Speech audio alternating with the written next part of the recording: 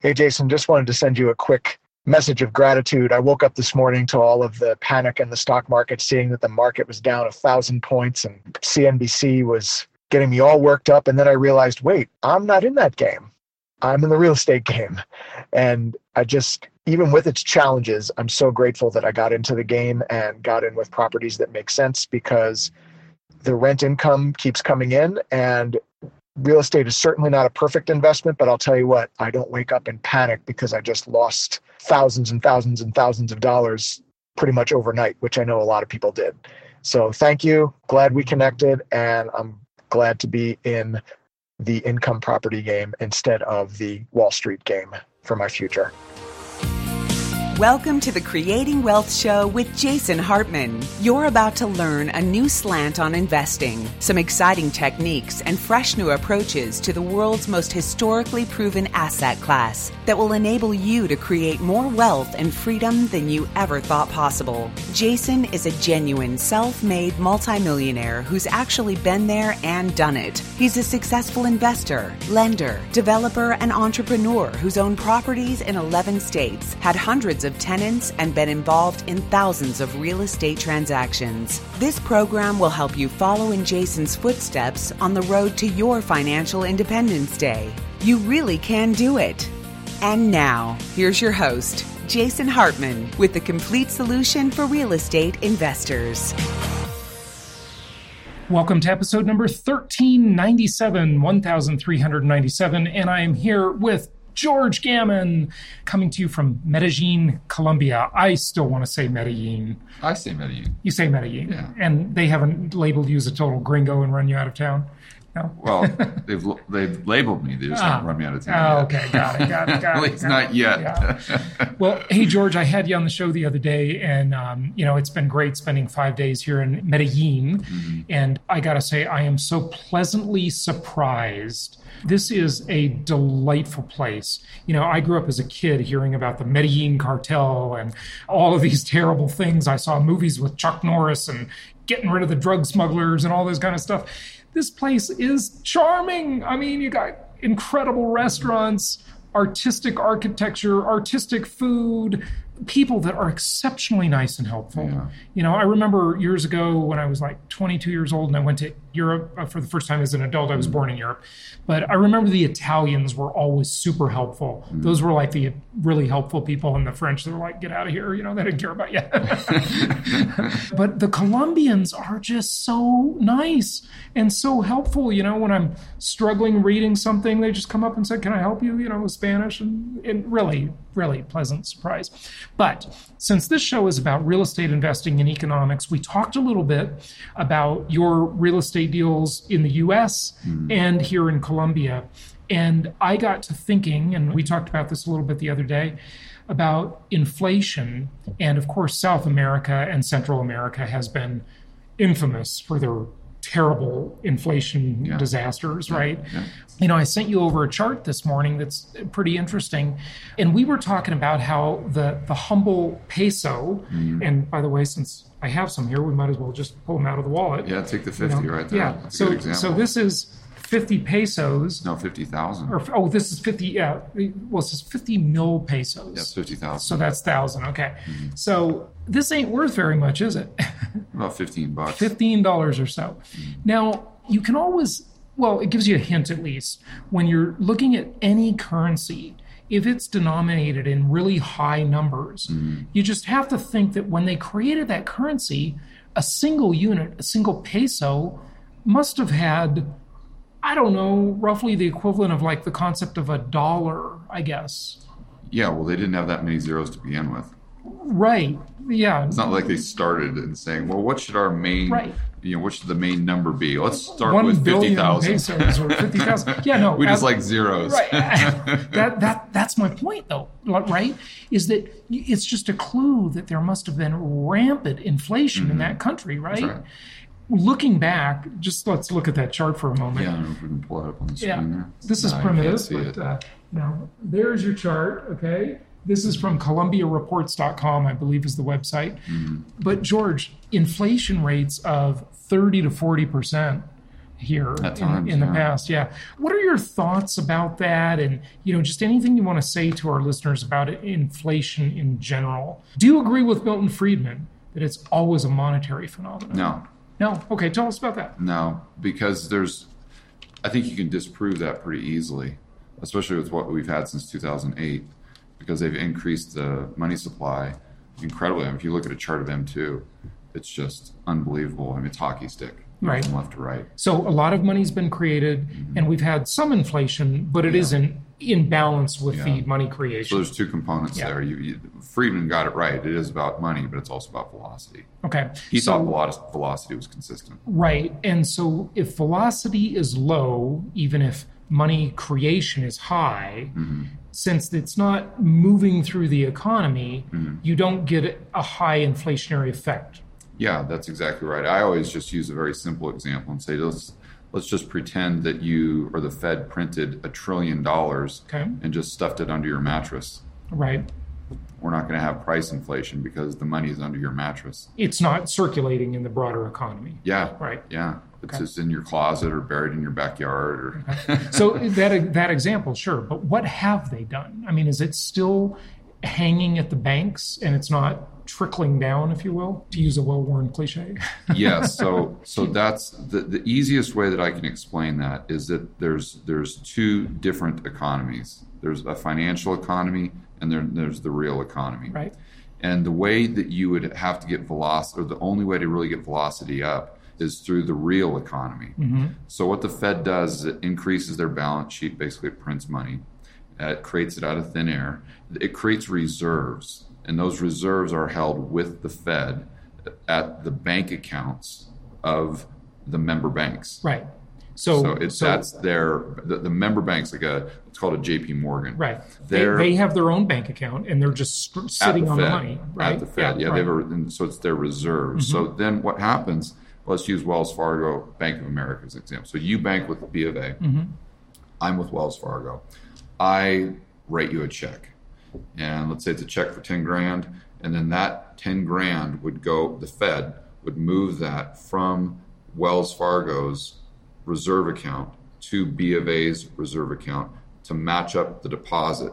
Right. So on our end, the consumer end, it's a deposit or a bank liability. Right.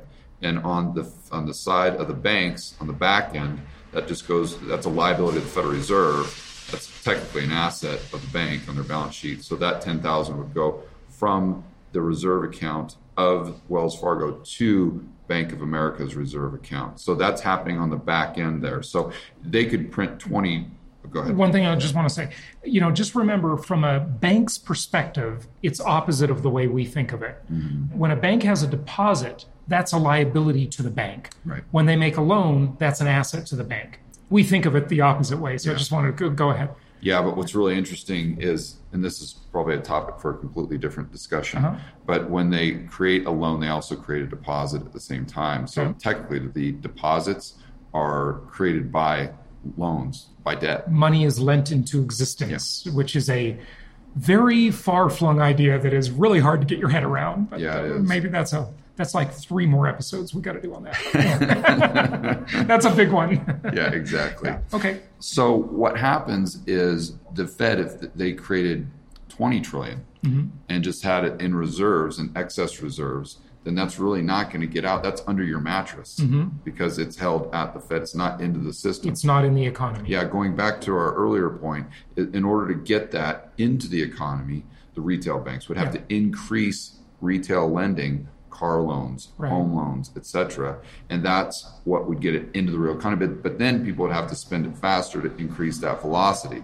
So is that going to happen? Is it not? That depends on demographics. It depends a lot on psychology.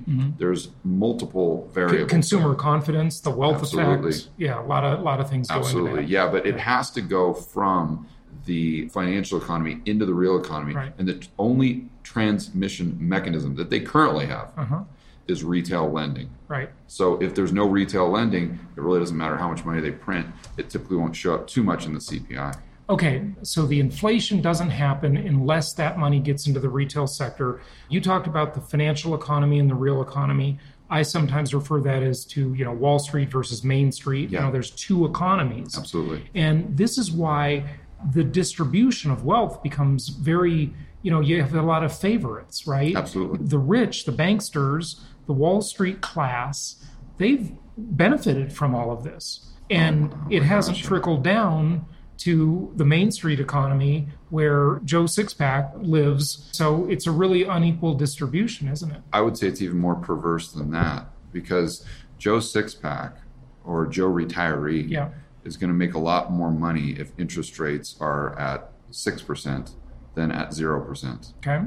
Because they're not making any money on their savings. And what most people don't think about, the interest rates right now in the United States are negative in real terms. Right. So if you after inflation and taxes. That's right. So if you're a saver and you've had this plan for the last 30 years to retire. And you did the right thing. You saved. You did the right You thing. delayed gratification. Mm-hmm. It's totally unfair to older people. Yeah, because and then they're basing their number on, let's say, a 7% return on their money. Mm-hmm. That's how they're going to have enough money to retire. Right. Well, if they're only, for the last 15 years, if they're only getting 0% or 1% or 2%, then that's compounded. Mm-hmm. That means there's a lot less there for retirement. And so they're actually going to end up spending less money, taking out less debt, and therefore that decreases velocity even further. Yeah. So it's one of those unintended consequences where the Fed's trying to increase inflation by dropping interest rates low, and they're actually doing the opposite. Yeah. So what can our listeners do? What can people do to help themselves? It's so unfair that retirees are having to invest in speculative things and risky things. Yeah, they go further up the risk curve. They should be able to do laddered CDs and bonds. They should be able to just own treasuries and treasuries and retire and get the benefits of all the fruits of their labor for the last many decades. And we haven't even gone into insurance companies or pension funds either, which they're technically savers. So if the pension funds, they make the promises to the people, well, those promises are predicated upon 7% return. Mm-hmm. And those pension funds haven't got even close to that. And we have a global pension crisis. That's right. Mean, it's not just an Illinois and California thing. Yeah, it's everywhere. It's not just a U.S. thing. It's in every country probably. Right. So you force those pension funds to go further out the risk curve. Yeah. So if we have a recession, which eventually we will, then they're not only not going to get that 7%, but they're going to get crushed because they took on too much risk. And however much they're short now, they're going to be even more short. So let's say they're 50% funded. Mm-hmm. That means you are getting 50% of your pension that you expect. Well, that's most likely going to be a lot less when we hit the next recession because they've had to take on so much more risk. As an example, instead of just going into treasuries, now they go into junk debt. Yeah, like junk corporate bonds or derivatives, like the Orange County tax assessor was investing in the mid-90s, Bob Citron. It's a famous, Orange County where I lived at the time, declared bankruptcy. Or they'll invest in private equity. They'll invest in like SoftBank, and then SoftBank takes that pension money and invests it in WeWork. If you want to call it an investment. WeWork was a joke from the beginning. It's not as much of a joke as their other companies. Did you hear about WAG? No, I don't even know WAG. What's WAG? Okay, so WAG was another brainchild of SoftBank. Okay. And that was a dog walking app. Oh, yes. I know WAG. Yes. Because I actually used it as a consumer. But So all it is just an app where you find someone to walk your dog. Right. It's a sharing economy concept where you just get freelancers to just. Right.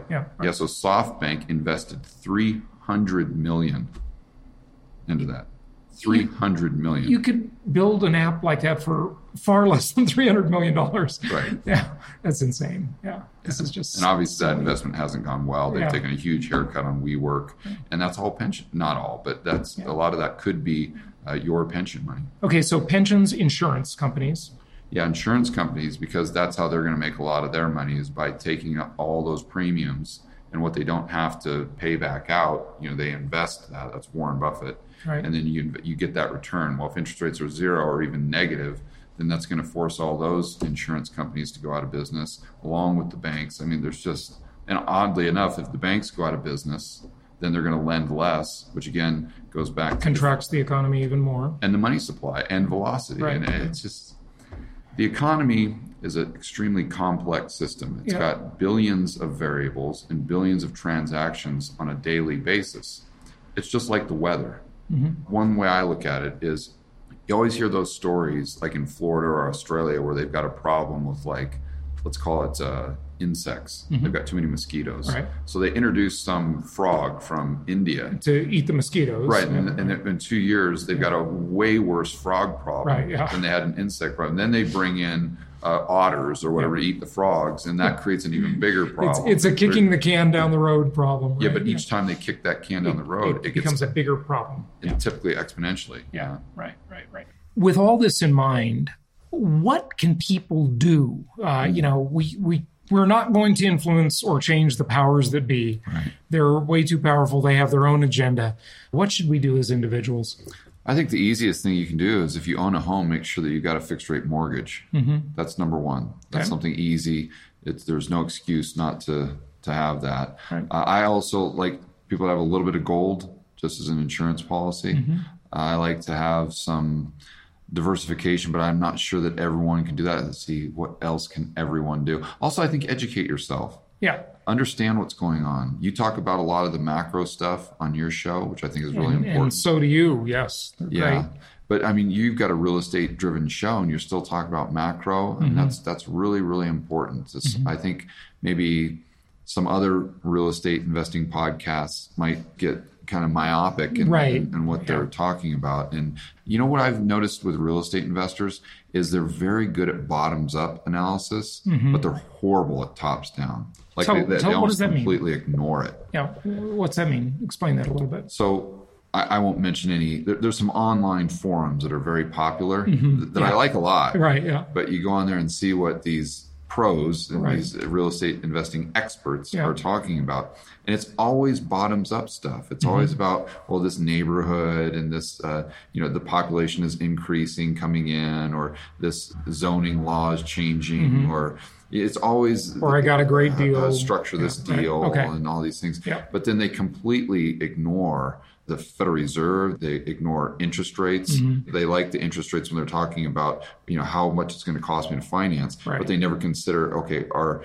interest rate cycles as an example. Sure. So if you go back to the 1700s, you can see that the interest rates in the United States have run in cycles of about 20 to 30 years. Well, now we're 40 years into the last down cycle in interest rates starting in 1981. Okay. So if history repeats itself, and I'm not saying that it will, but the probability is pretty high that at some point in time, we're going to have another interest rate cycle that goes back up. Yeah. So most real estate experts, as an example, probably don't even know that they're not even thinking about that macro picture. Yeah, absolutely. That's a good point. And if and when we have that upcycle, all of those fixed rate mortgages that are in the hands of investors now will become a much more valuable asset because they won't be able to duplicate them. Anybody coming into the game after you, if you got one of those fixed rate mortgages, they won't be able to get it. Correct. So they will either not buy the property, which means a shortage in housing supply if there's fewer buyers, investor buyers, a shortage in rentals, or they have to pay a higher rate so they can't compete with you as effectively as offering their property for rent in the marketplace, right? Yeah, and especially if it's due to inflation. If interest rates are going up as a result of inflation, or higher inflation expectations, which would be most likely. I mean, we didn't talk about it, but the Fed has discussed pegging the yield curve like they did back in the World War II. And if they're doing that, then they're going to let inflation run hot. And that's just another reason to have that fixed rate mortgage, because inflation, if it exceeds the interest rate that you are paying, that's a transfer of wealth from the lender to the borrower. So you have to ask yourself, okay, if I can get a mortgage right now at 3.5%, let's just call it that.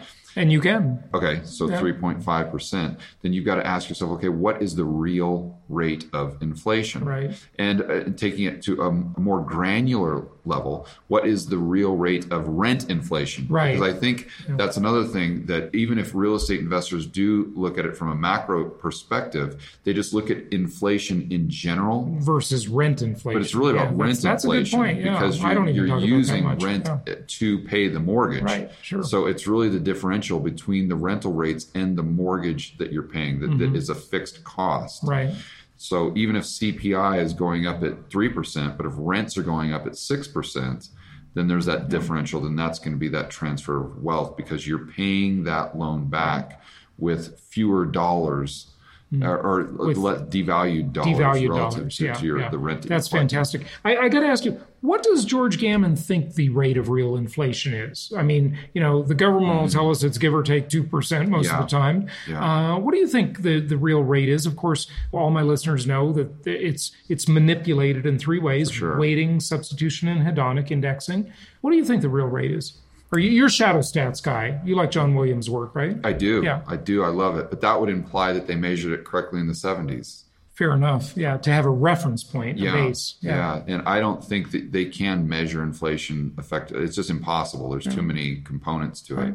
So if I had to throw out a number just on what I see when I'm not in the States much, but when I go to Chipotle when I'm in the States, or I look at my health insurance or the cost of XYZ, I think compound it's got to be going up at north of 5%. I'd say at least 6-7%. Yeah. So interestingly, that math, we talked about the 3.5% mortgage. If you borrow at 3.5%, even if you're paying the debt yourself and there's no renter ever, and you get to deduct that interest, and just for ease of numbers, let's say your combined state and federal tax rate is 50% because it's easy, That's 1.75% tax deduction. So you're really only paying 1.75%. And if inflation is 5%, wow, that's a phenomenal deal without ever renting your property. Yeah. Without even producing any income. Yeah. Wow. There's a lot. If you know what you're doing, there's a lot of advantages to real estate.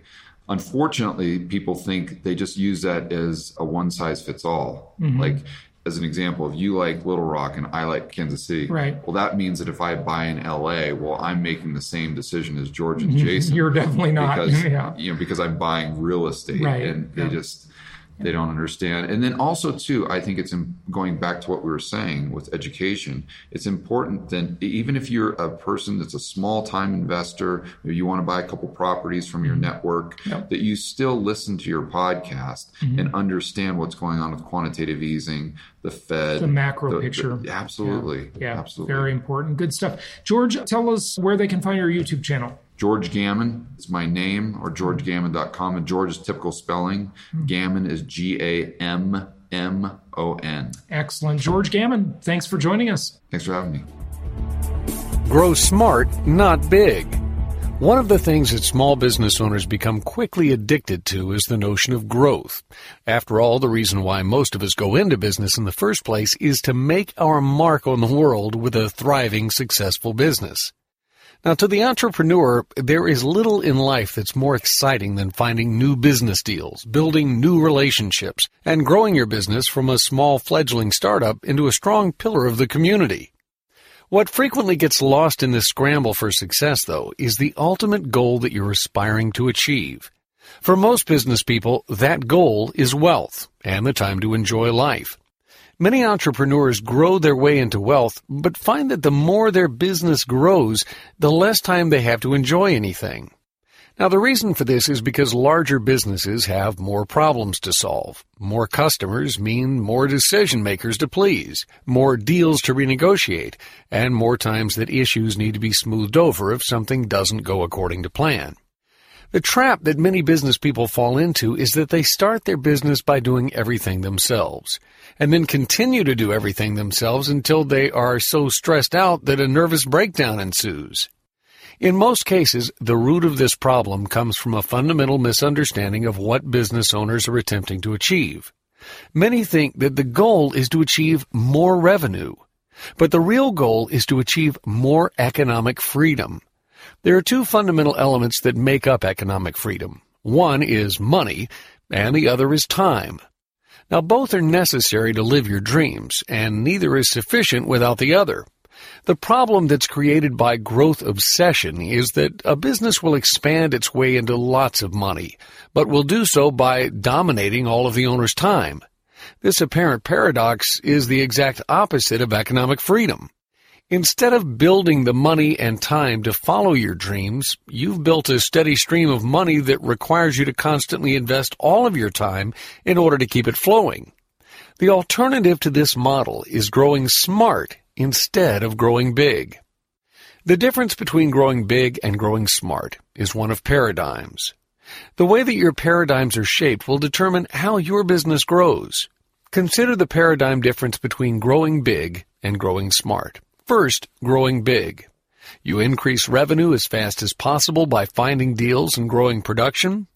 Income per year of work is what matters. You say, I need to spend time managing and growing my business, or I need every customer that I can get. Expansion is how I will grow revenue. I don't trust anybody else to run my business the right way. And, without my constant effort, this business will fail. Let's compare that to growing smart, where you increase revenue through innovations that allow you to become more efficient and spend less time earning your next dollar of income.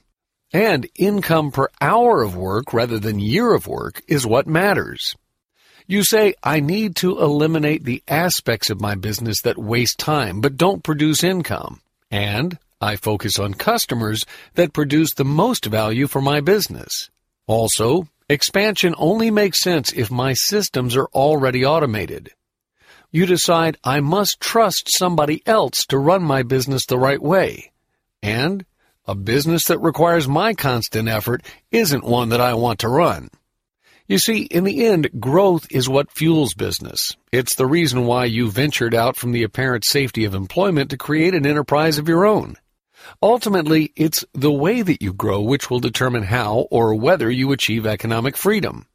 By avoiding the common fallacy that bigger must be better, it allows you to grow in a way that is smarter and consistently pushes you closer to a future of wealth, time, and freedom. Action item. Shift your business paradigms to grow smart instead of big. Avoid the trap that many entrepreneurs fall into where growing revenue eats up your time until you have no time left to do anything but work. Always remember that economic freedom is achieved when you have both money and time. One without the other will be of little use in helping you achieve your goals.